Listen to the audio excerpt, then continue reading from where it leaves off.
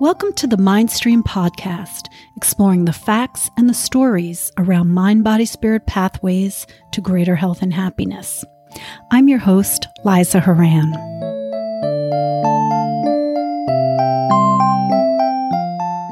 In episode 3 of the Mindstream Podcast, we're discussing the money mindset of professionals who draw on their natural gifts as a vocation, like healers and creatives. Those for whom the value of the goods and services they generate are initiated by tapping into their own natural, or some might say supernatural abilities, and expressing them for the benefit of others.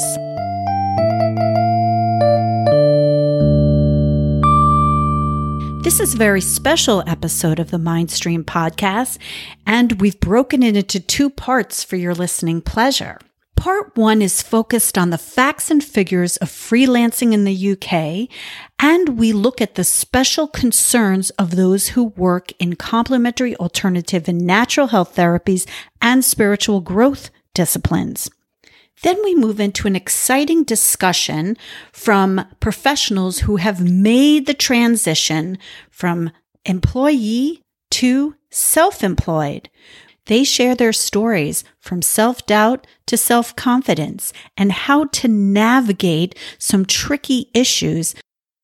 Part 2 kicks off with the results of a survey that we did at Mindstream's special event for National Freelancers Day. And then we pick up the discussion to hear some more stories of building self-confidence, setting boundaries, and exploring when doing work for free is justified.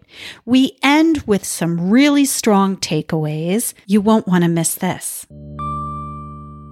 In these professions, the line between your personal and professional personas can seem muddled sometimes. The boundaries can get blurred. Perhaps you don't view your work as a job as much as a lifestyle. When it comes to money matters, it can get complicated because we may feel we're trying to put a pound sign on our intrinsic value. How do we evaluate our natural gifts and intuition? Is it right to charge something that was given to me? Those who work in these fields can feel added strains evaluating their non-commodity type of work. In fact, research shows that creative professionals lose out on more than £5,000 per year by giving away work in hopes of gaining exposure. And 20% of freelancers say giving away work for free is standard practice. This is according to a joint research project published in 2016 by the Freelancers Club and the Association of Self-Employed and Independent Professionals. Is it because we undervalue our work or feel guilty charging money for our natural intuitive gifts? Or that our work isn't recognized or respected by clients and customers? Or are we afraid of charging more lest no one pays? Lots of emotions can surround money decisions, and this episode will bring together self-employed people whose creative work relies on intuitive and natural gifts. We'll hear from people on their personal journeys from uncertainty to confidence and how they navigated setting boundaries, building trust, and making a living as your own boss. In fact, this independent workforce who have made the decision to leave the safety of full-time employment generally are seeking freedom, flexibility, and a lifestyle of their own choosing. But they realize there could be a measure of financial risk to go along with this. The independent workforce has grown tremendously over the last decade, and in 2018, workers contributed £275 billion to the UK economy. Did you know that there is a day each year devoted to independent workers?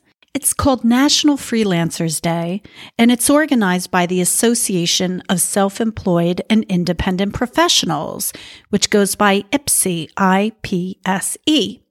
This year, it was on the 20th of June, and Mindstream hosted a special panel discussion and networking event to pull together people whose work draws from their natural gifts.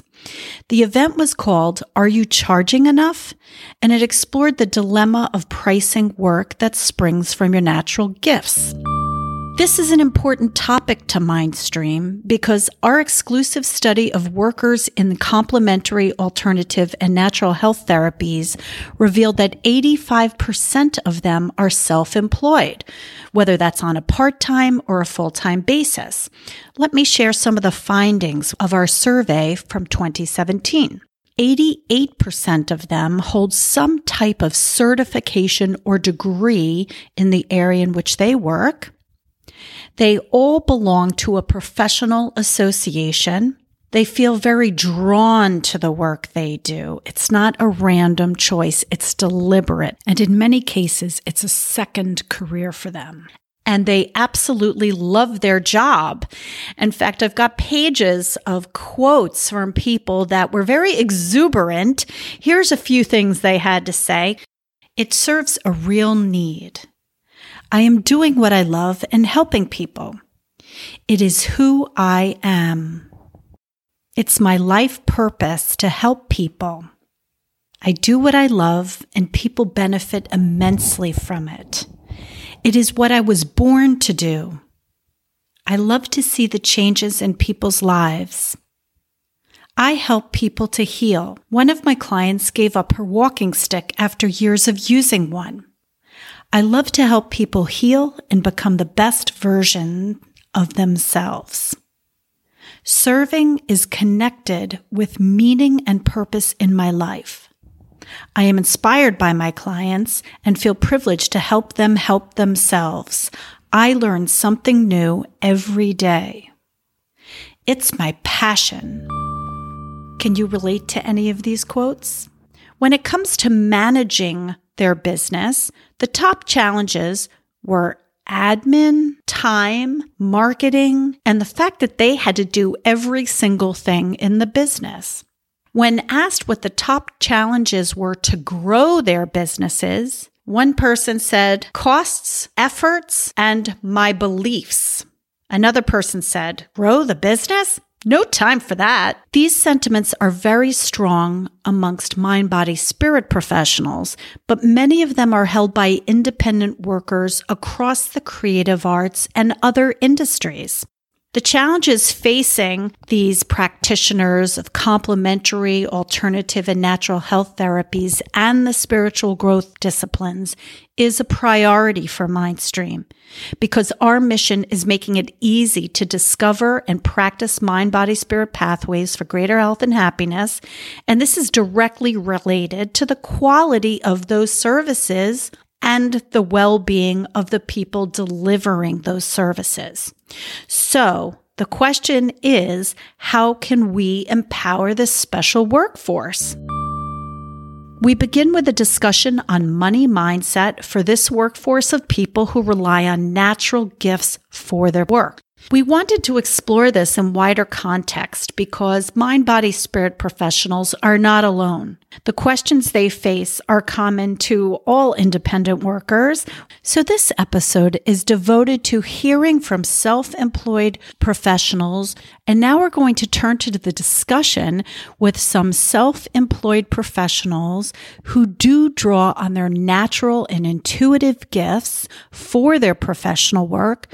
We're going to hear their stories, how they made the decision to go solo, and what their journey of money mindset has been. This discussion also has a presentation to go with it, and I invite you to come to mindstreamconnect.com/podcast, where you can find a link to the presentation with bonus content. Now let me introduce the panel. Adam Brewster is an animator, illustrator, and architect. Claire Ferry Colston is a story world developer, an author, coach, and speaker. And she creates educational entertainment that strengthens mental health, well-being, and confidence in individuals and families. David Thomas Wright is an intuitive coach who supports creative and spiritual entrepreneurs to manifest their big vision. You may know him on Facebook and Instagram as Intuitive Icons.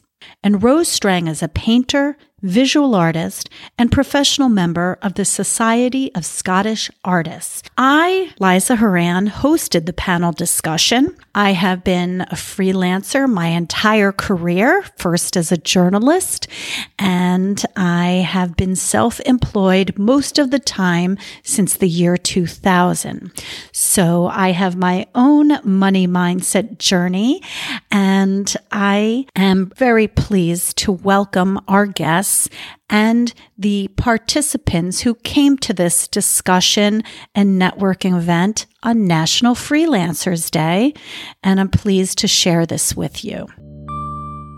Let's hear from Clary Colston. My decision to go freelance was more of a situational circumstance. I basically had no choice but to go freelance. So at the time, I was in a relationship with my partner. He was a director and I was working from home, unpaid. I was writing things and I was writing stories, and then our relationship broke down. And I found myself a single parent and with no income and struggling in many different areas. And so the first thing that I did was use what skills I had, which was photography, family portraiture, and then I moved on to wedding photographs, and thankfully I was able to bring in money from that. My desire to write, however, was one of my dreams. It was something that I had since I was a young child, but I had serious confidence issues and self-belief issues, and this was impacted as well by the fact that I was now on my own and, could I do this? So that was the situation that really spurred me to start looking at, well, obviously earning the money from the photography, but then looking at how do I actually bring my dream to life? How do I actually do what it is that I really desire to do in my heart? So yeah, that's a whole story in itself, with coaching and things. But initially, what prompted me to go solo was the situation that I was in. I had to. Necessity is the mother of all invention. And so you found yourself in that situation, but that it actually grew into something that just feels so aligned with who you are. Yeah? Absolutely, yeah. Great. Adam, can you tell us about your story, please? So yes, I was working for a large organization that did broadly the sort of things that I was interested in doing, the creative things. For those of you who don't know me, I am now a digital animator and illustrator. So that sort of thing that I was doing, but not having to find the work that I was doing. Someone else was doing that for me. I was basically getting told what I had to do on a daily basis. And I could see ways that I would do it differently. And I had passions that weren't necessarily the shared passions of the directors that were passing me the work. So I thought to myself, well, maybe if I did this by myself, it would be better for me. I would be able to pursue the aspects of it that I was more interested in and work for the sort of clients, if I was lucky enough, that would give me the sort of work that I was more interested in, and I could develop the skills that I wanted to. And quite often, I don't know if anyone else has had this experience, when you work in a large organization, you kind of get the feeling that the management don't really care about what's happening. They're just trying to get stuff back out of the door, and it didn't really sit with me, and I wanted to get more fulfillment from the experience. So I decided that it was probably time that I gave it a go. I had no idea whether it would work, and this is now 20 years ago. And I've had a little bit of a spell where I've gone back to working for someone else directly and then come back to freelancing again in the last 5 years. And so far, it is working very well. Great, Adam. So it sounds like there was a bit of an inner rudder that was kind of telling you, this is not what it could be, or I'm just not feeling as solid in my potential in this environment. It's almost a moral dilemma, would you say? Yes, absolutely. Well, I mean, that sounds awfully highfalutin or something, but I kind of just felt that there was more that I wanted to get from what I was doing. that no one else could really see. So it's down to me to get out there and do what I actually wanted to do. Great. Now, David, could you take us through your journey, please? Sure, thank you. So I have a background in two aspects of work. So some of that is conventional work, and it was sales and marketing and PR. And I certainly recognize what Adam was speaking about with the zigzagging between different aspects of work and what was kind of bread and butter versus aspiration and vocation. And in our family, we are all very intuitive and very sixth sensory. And it runs on both sides of the family, actually. My paternal grandmother was a working psychic, a working medium. And so that's something that I just began to do. I wasn't influenced directly by any family members. It just happened when I was about 11 or 12, an interest in spirituality and the tarot and sort of working with people and guiding them. And so that was always one aspect. And that grew into other energy healing practices and coaching.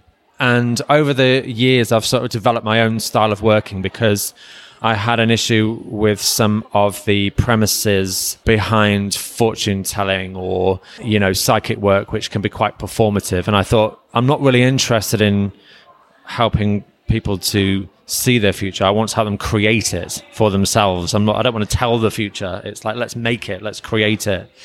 And all this training was kind of sitting on the shelf, actually. And I was in a 9-to-5 job. I was sick with stress, at the doctor, not meeting targets in that job, difficult corporate culture, bullying, I would say, workplace bullying, which I saw play out with other colleagues and stuff, which is why I have the empathy now for people who are trying to sort of edge away from 9-to-5 work because of what can happen in those sort of environments. And in one particular job, which was very stressful for me, I thought, okay, I'm just going to reduce my hours to 2 days a week because then the expectation on me won't be as great and they weren't happy with my performance anyway. So it was kind of like, okay, great, we'll shrink you to 2 days a week. And at that point, even though I had the training, I had absolutely no clue what the next step was going to be. And I sat in the meeting and I was like, what the hell am I doing? And it felt like a leap of faith. And then everything began to appear to fill the gaps in income, and some leaps of faith and some streams of income appeared which weren't there before, thank goodness. And it invited me to really commit to what had always been my truth or my way of working and to honor it as much as I could. What we'd like to talk about now is our journey on the money mindset. Can you tell us, where were you before, whenever before was, compared to now, how you are on the money issue? Because it takes a good deal of self-esteem and confidence to be in a situation in life at any time, but particularly in business with people you're trying to win favor from, to stick up for yourself and to have boundaries and to say, this is what I will do and this is what I won't do. And when we hear that over 5,000 pounds are given away on an annual basis, that's just the average by people in these creative natural abilities types of jobs. It takes a great deal of mettle and a strong constitution. So what I'd love to do now is hear any particular story of contrasting where you were to where you are now. Thank you, Liza. So for me, this has been an incredible journey over the past 5 years only. 5 years ago, when I left the relationship, I was completely codependent upon my partner. I had been to university, and my background was in animation and games design and film, but I had never actually been out and got myself a job. I'd never applied for a job. I didn't feel that I had the confidence to actually do that. So I began first seeing a coach who, when I was speaking to her about my writing, she began digging, trying to find, why won't you apply for jobs, Clary? Why are you not asking, for what you're worth? And this really was a journey of learning how to build my self-belief and how to build my confidence. So I started using storytelling to actually do that with my coach. And I began to recognize so much of my inner world starting to change. And as I noticed that changing, my behaviors began to change, how I spoke with people began to change, and the things that I did in the world began to change.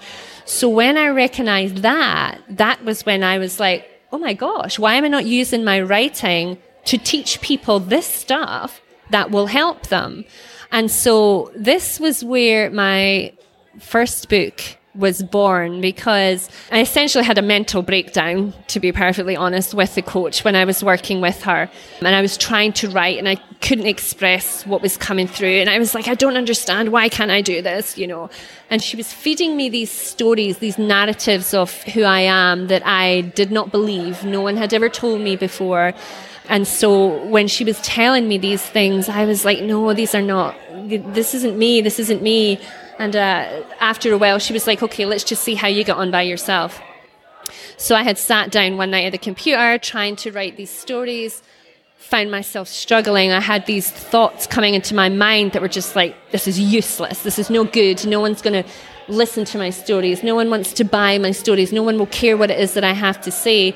And the thoughts began getting louder and louder. And before long, I was crying at the computer. I was, hammering off the keys, just like, why can't I do this? I'm so stupid. All of these really abusive thoughts that I was then screaming at myself at the computer.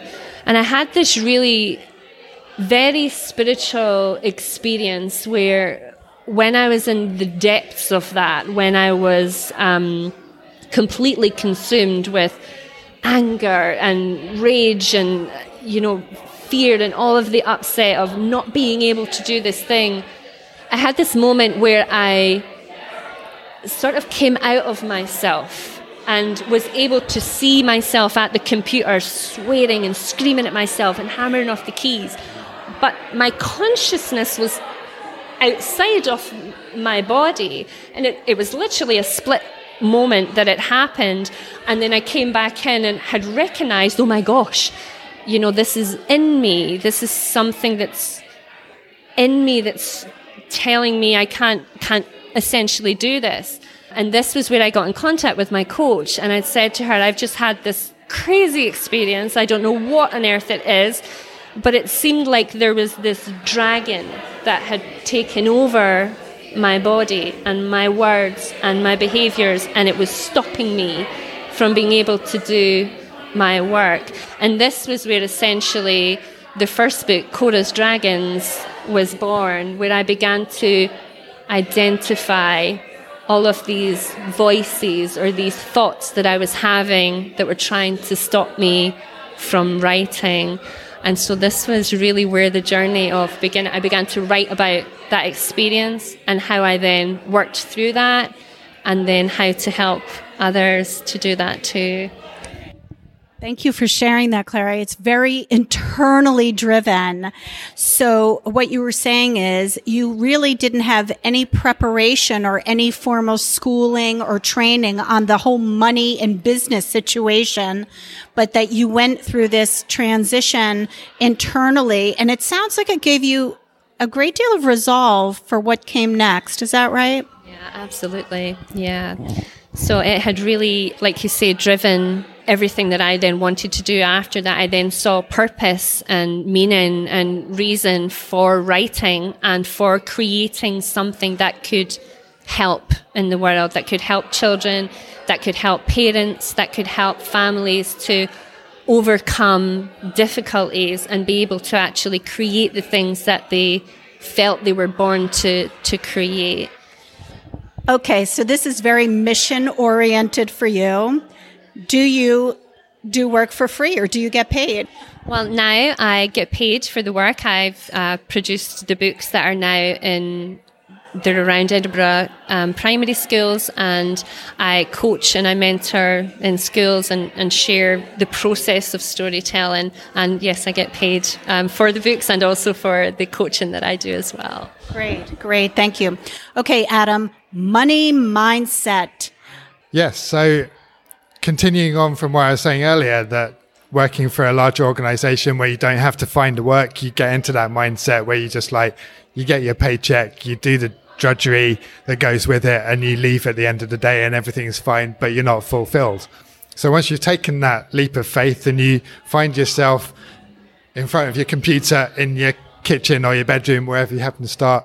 I think mine was actually in a cupboard in my flat. You kind of think, right, what now? And how am I going to get this work? And somehow that comes to you. Well, not somehow. You have to put in a concerted effort, and you go out and you talk to lots of people, and you gradually find that some of them are actually interested in what you're doing and see that what you're doing is actually going to be useful to them and their organization, and they want to pay you for doing it. And that comes as a bit of a shock to start with, because you've not got used to this idea yet.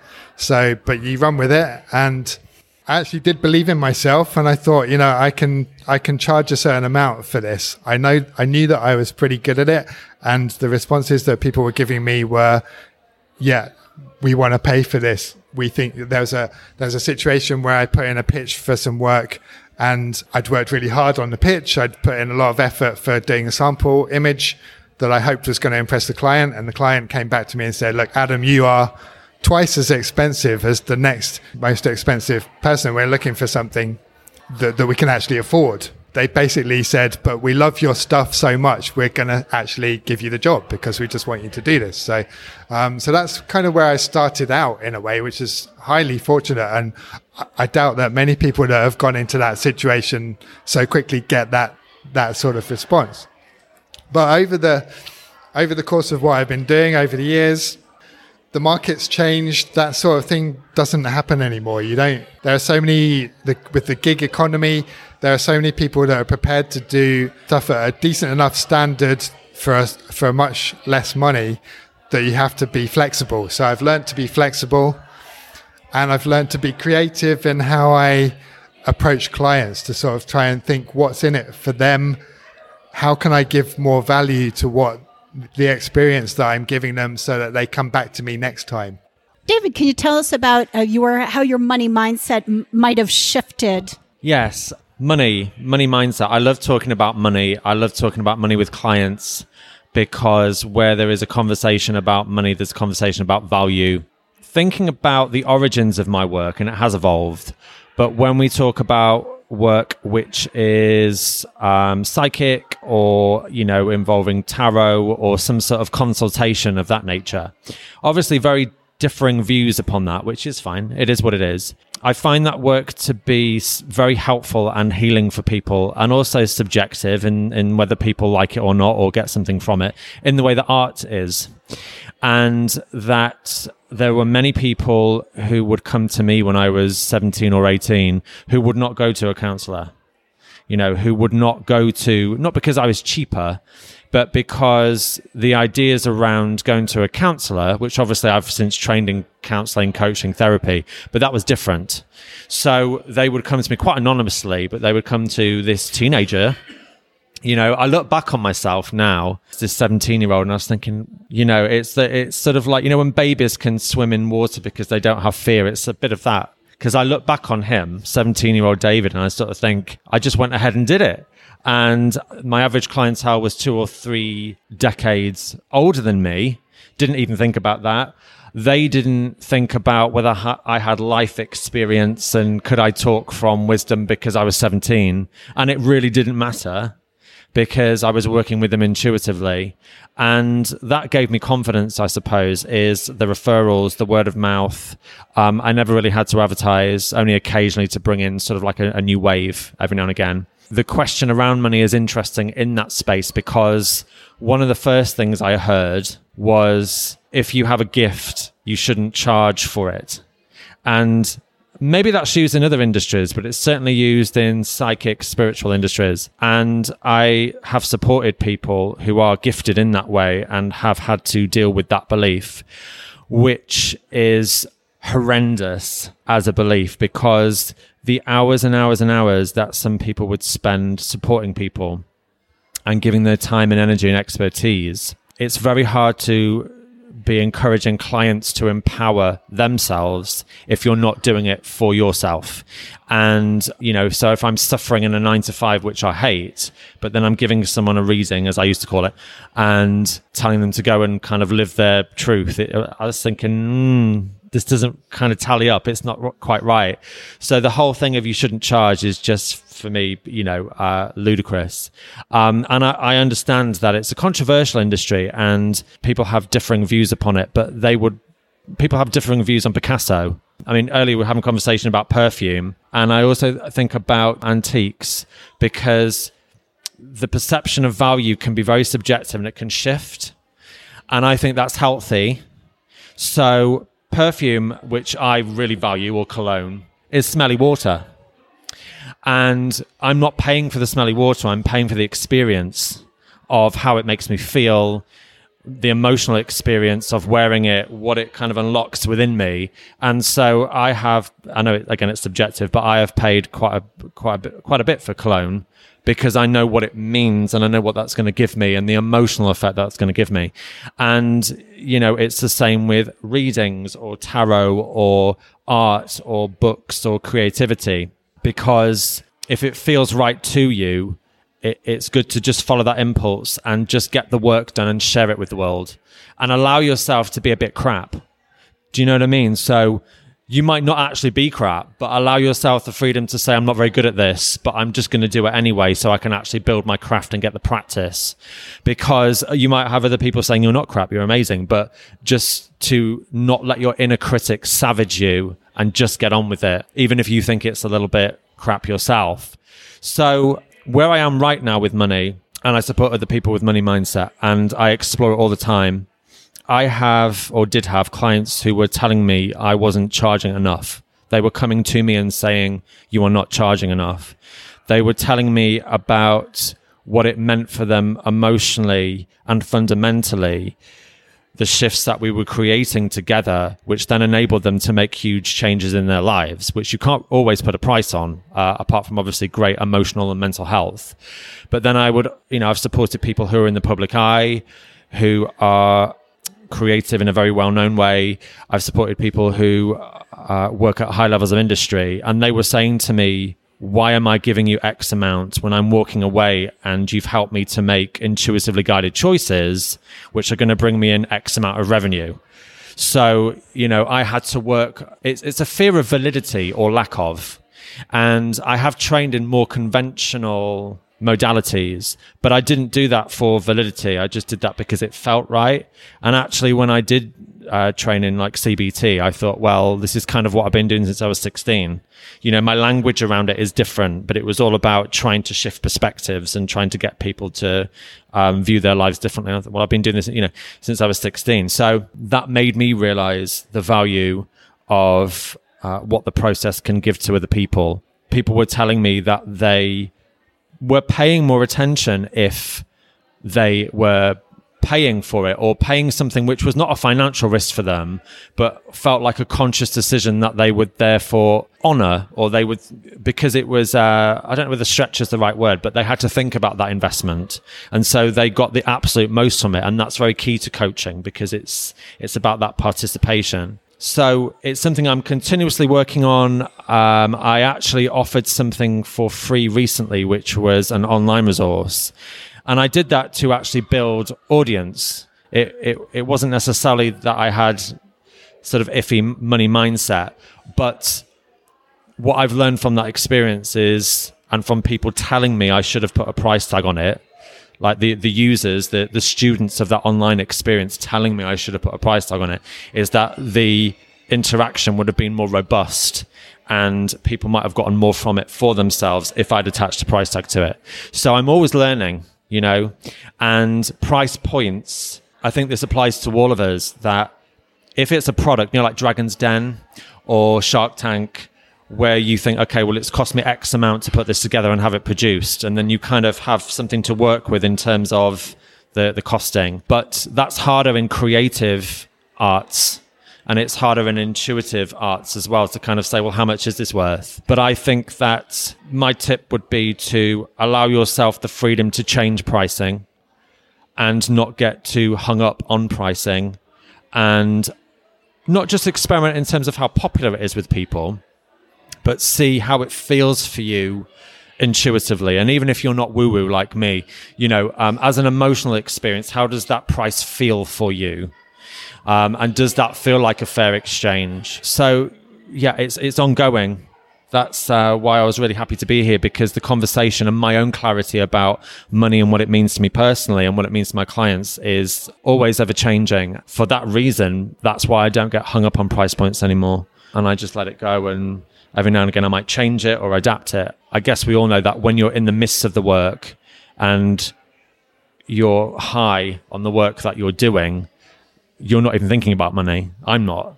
It's, it just goes out of my mind. And I think that there's something about that energy which means that the abundance comes in anyway and the money does appear anyway when you actually forget about it. I think there's like a two-way process though, isn't there, between value in your work and then also finding the right people who want what it is and can see the value in what it is that you offer as well. And that was the difficulty that I found initially, because I knew that there was great value in the work that I was offering, but I hadn't yet learned who needs this, who wants this, And so I was choosing initially people who I thought really, really needed it, but they were actually in a position where they couldn't afford to pay for it. And so that would be, I was then unable to sustain myself, although I was serving. And one of the things that I had learned was, if you're not selling, you're not serving. You have to be able to sustain yourself in order to be able to sustain others. And so that mindset between what I have to give and finding those who really want and value what it is that you have to offer. So likewise, there's a fair exchange on both sides. That was when you really got the best out of the interaction, I feel. If you're not selling, you're not serving. This is actually a quote. This is from Grant Cardone. Just thought I'd put that out there in case you... I was going to credit you, Claire. I actually have it on my phone, just remembering myself every day. If you are not selling, you are not serving. And if you're committed to serving people, you have to sell. You have to offer people opportunity to invest in themselves and in what they need to grow. So, yeah. We should all be so lucky as you, David, having clients saying, you're not charging me enough. That must be a nice problem to have. It's so interesting because I think what I'm hearing in all of this is we have to perceive ourselves, our own value in a certain way before we can expect anyone else to believe it. And it is probably very much about your belief system and how you carry yourself and the resolve that you have in dealings. So I'd love to now kind of pitch this question to all of you. How do you balance being creative and commercial? How do you not sell out? Tell us a moment when you said, I can walk away from this, or you know what, I'm saying no to that. Whatever scenario you might like to highlight now. So both in terms of money and in terms of my self-fulfillment, what enjoyment I was getting from what I was doing, the client that I was doing work for, that I've worked with for probably 18 years, one of my best clients. The work that I was doing for them had got a bit stuck in a rut. It was pretty tedious stuff. It was quite dry, technical engineering stuff, lots of repetitive, seen it all before stuff that I just, I enjoyed doing up to a certain point, and I was trying to find the joy from it, and I realized that the joy had almost completely seeped away from it. And I'm like, well, there's got to be some way I can, for my own benefit, is to bring something back into it, and also for my client's benefit. So I had a think, and the project was, the client had asked me to produce a video for marketing their products, the range of their products to architects. So, that's me. And actually, when I first started working for them 18 years previous, that was pretty much what they were trying to do at the time, except that I was the architect that they were selling their products to then. So I was given a brief and shown what they wanted me to produce, which is based on all of the things that I'd been doing for them over the 18 years.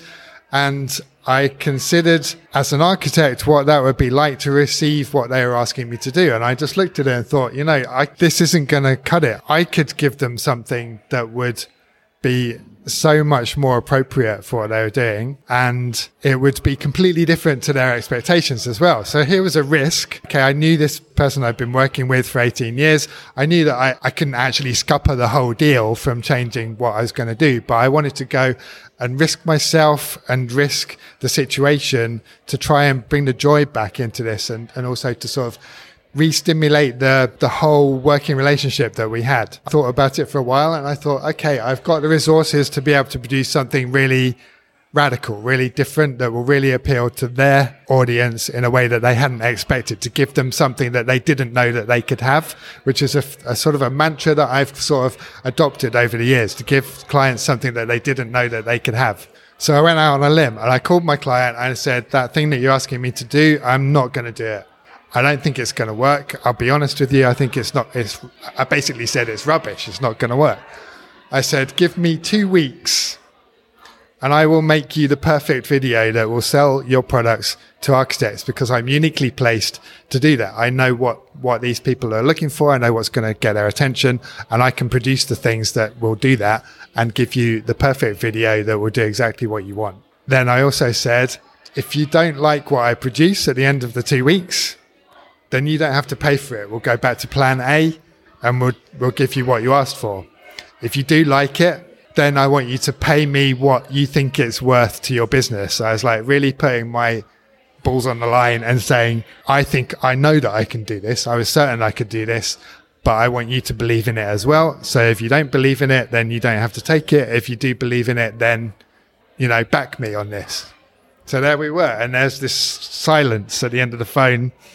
And I thought, oh, maybe I've blown it. But to my client's credit, she said, fine, I'll run with you, Adam, on this because I trust you. And I actually know you're going to do a good job. It's slightly uncomfortable for me, but it's 2 weeks and let's see what happens. So off I went.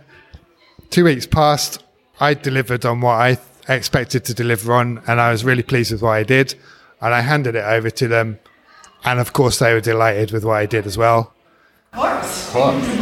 Yeah, why was I ever doubting that? But, there is that moment when you think, can this actually work? But yeah, they loved it. And I felt like I'd taken myself and my client to the next level. And I've had this feedback from them since, that they really appreciated that I took that risk and gave them the thing that they didn't know they could have. So it worked. Everyone won, and it was a really good outcome. Wait a second. One more point here. You said they could pay you whatever they felt. I know. So, okay, that one didn't quite follow through, because what happened was when my client says, so would you like to invoice? And I said, so yes, how much would you like me to invoice for? They said, oh, well, you can just decide what it's worth, can't you? And I'm like, well, that wasn't the deal, but okay, if you really don't want to do that, then I'll decide what it is. And I actually doubled what I would be happy with, thinking that we can have that discussion if they don't like it. And the reply came, oh, is that all? We thought we were getting away with quite a lot. So I love that. That's an amazing story. Thank you. You talk about the trust and the ability, the permission within that relationship. So it was obviously a solid relationship that had been built over years. They wanted you to go out on the edge and they trusted you to do that. And again, you were driven from within. You wanted something exciting, not boring. So that was a great risk to take. We're going to wrap up part 1 right there.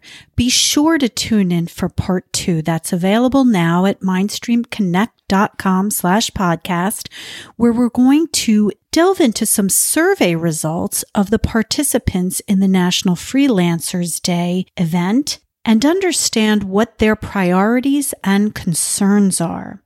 Then we're going to get back into this exciting discussion and hear some stories about building self-confidence, establishing boundaries that you feel good about, and understanding when doing work for free is justified. That and more on part 2. I'd like to invite you to join the test panel for mindstreamconnect.com. Right now, we're inviting listeners of this podcast and our social media followers to take part in testing the prototype of our new website. Just go to mindstreamconnect.com/RSVP. The Mindstream podcast is put on by mindstreamconnect.com. Thank you for listening. This is Liza Horan signing off with love and light.